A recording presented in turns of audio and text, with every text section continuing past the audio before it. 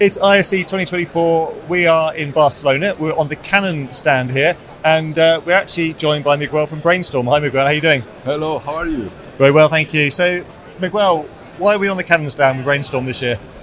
Well, we're showing a modular virtual content creation in terms of virtual production. And one of the things that I want to point out is virtual production is not just a one-man band.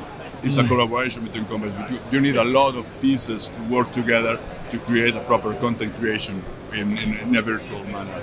So in this case, we're collaborating with Canon, showcasing virtual production applications such as At ISE and Infinity Set, along with their camera lineup, starting from a single camera like the R8, which you probably know is a fixed camera with a picture camera that provides a signal for Edison, and we can convert that into a virtual production. Okay. That's all means. And also the high-end PT set cameras from Canon working with Infinity Set to provide a huge XR experience.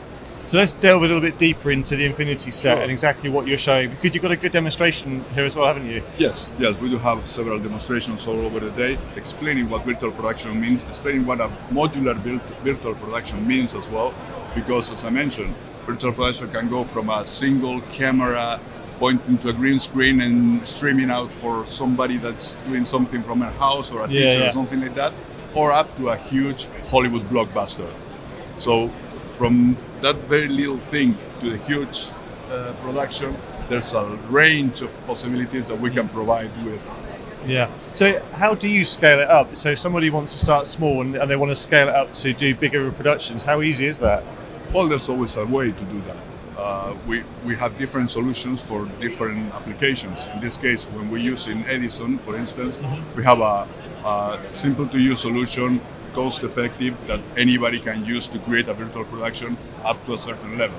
When you want to go deeper into the production, when you're more complicated, make it an XR stage, use virtual set extensions, for instance, use a track camera to create movements that are correct in perspective and all the calibration of the lenses and a number of things that provide the good result. At the end of the day, you'll need a different tool, which is Infinity Set, for instance. Cool. So we provide different solutions that may fit different needs.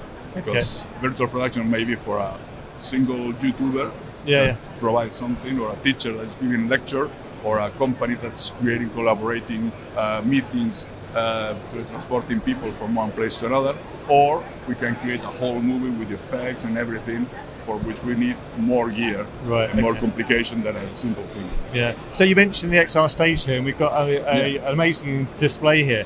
Again, in partnership with somebody? Yeah, I mean, of course. We've partnered with Alpha Light in their stand, also showing the Edison in a different environment. In this case, with the Canon booth, we're partnering with Alpha Light also to display the content. Okay. And how do you see your technology progressing over the year and into the future? Well, we're always looking at new trends. We see things that come up. Some are becoming new technologies and some are abandoned.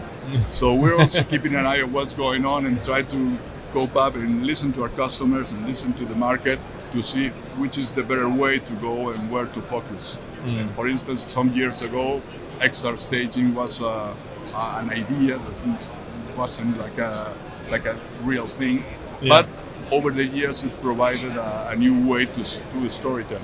So here we are. Some other technologies have been abandoned and some other will be from all the possibilities that we have ahead of us.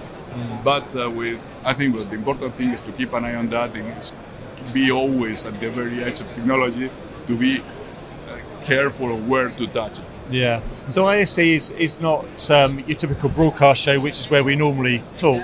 Are you looking at different trends at ISE and what people want that come to this particular show? Well, it's not a broadcaster show, but it's about content creation. So we see a number of companies here that provide ways to display content, some other for like capture, such as Canon, to display. And we see more and more interest in these people to create content that is good enough for any possibility they may require. Some are companies that need to provide their content for corporate presentations. Some are companies that provide displaying techniques and displaying technology for for higher-end products. So there's a range of possibilities in which content creation at the highest level fits in ISE. Yeah, and you've got the hybrid where you've got your traditional green screen and your stage. Yeah, it's all about flexibility. It's providing content creators with the possibilities and the options to create their content as they wish or as they need.